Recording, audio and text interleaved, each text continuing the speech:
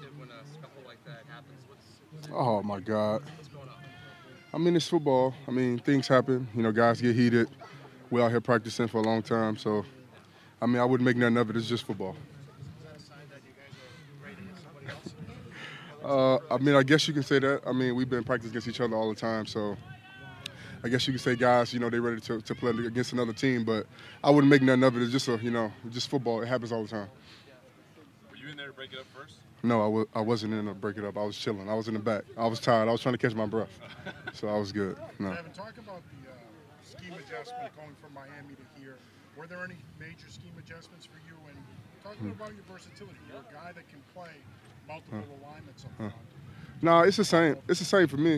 You know, playing with Coach Flores in Miami, and then playing here. You know, it's the same adjustment, same scheme. So it's not pretty much a difference. Kind of like what's a plug and play for me. So you know, it was. I was happy to come here, and I'm happy that I'm staying here for 3 more years. Ryan Ray looks like somebody who's plays every single day and had a pretty good camp. I guess what have you seen from him on defense? You know, he's getting better. You know, he's growing. You know, happy to see his growing each and every day. You know, out there practice, taking the techniques that we apply in practice each and every day, coming along. You know, it's going to be exciting to see him play on Thursday. As a guy who's one of the veterans of the group now that you've been here in your second year, how much of a leadership role do you take within the group in terms of coaching those younger guys and helping bring them along? Just try to lead by example. My play. I'm not a really guy to just rah-rah guy to holler. You know, try to lead by my play each and every day.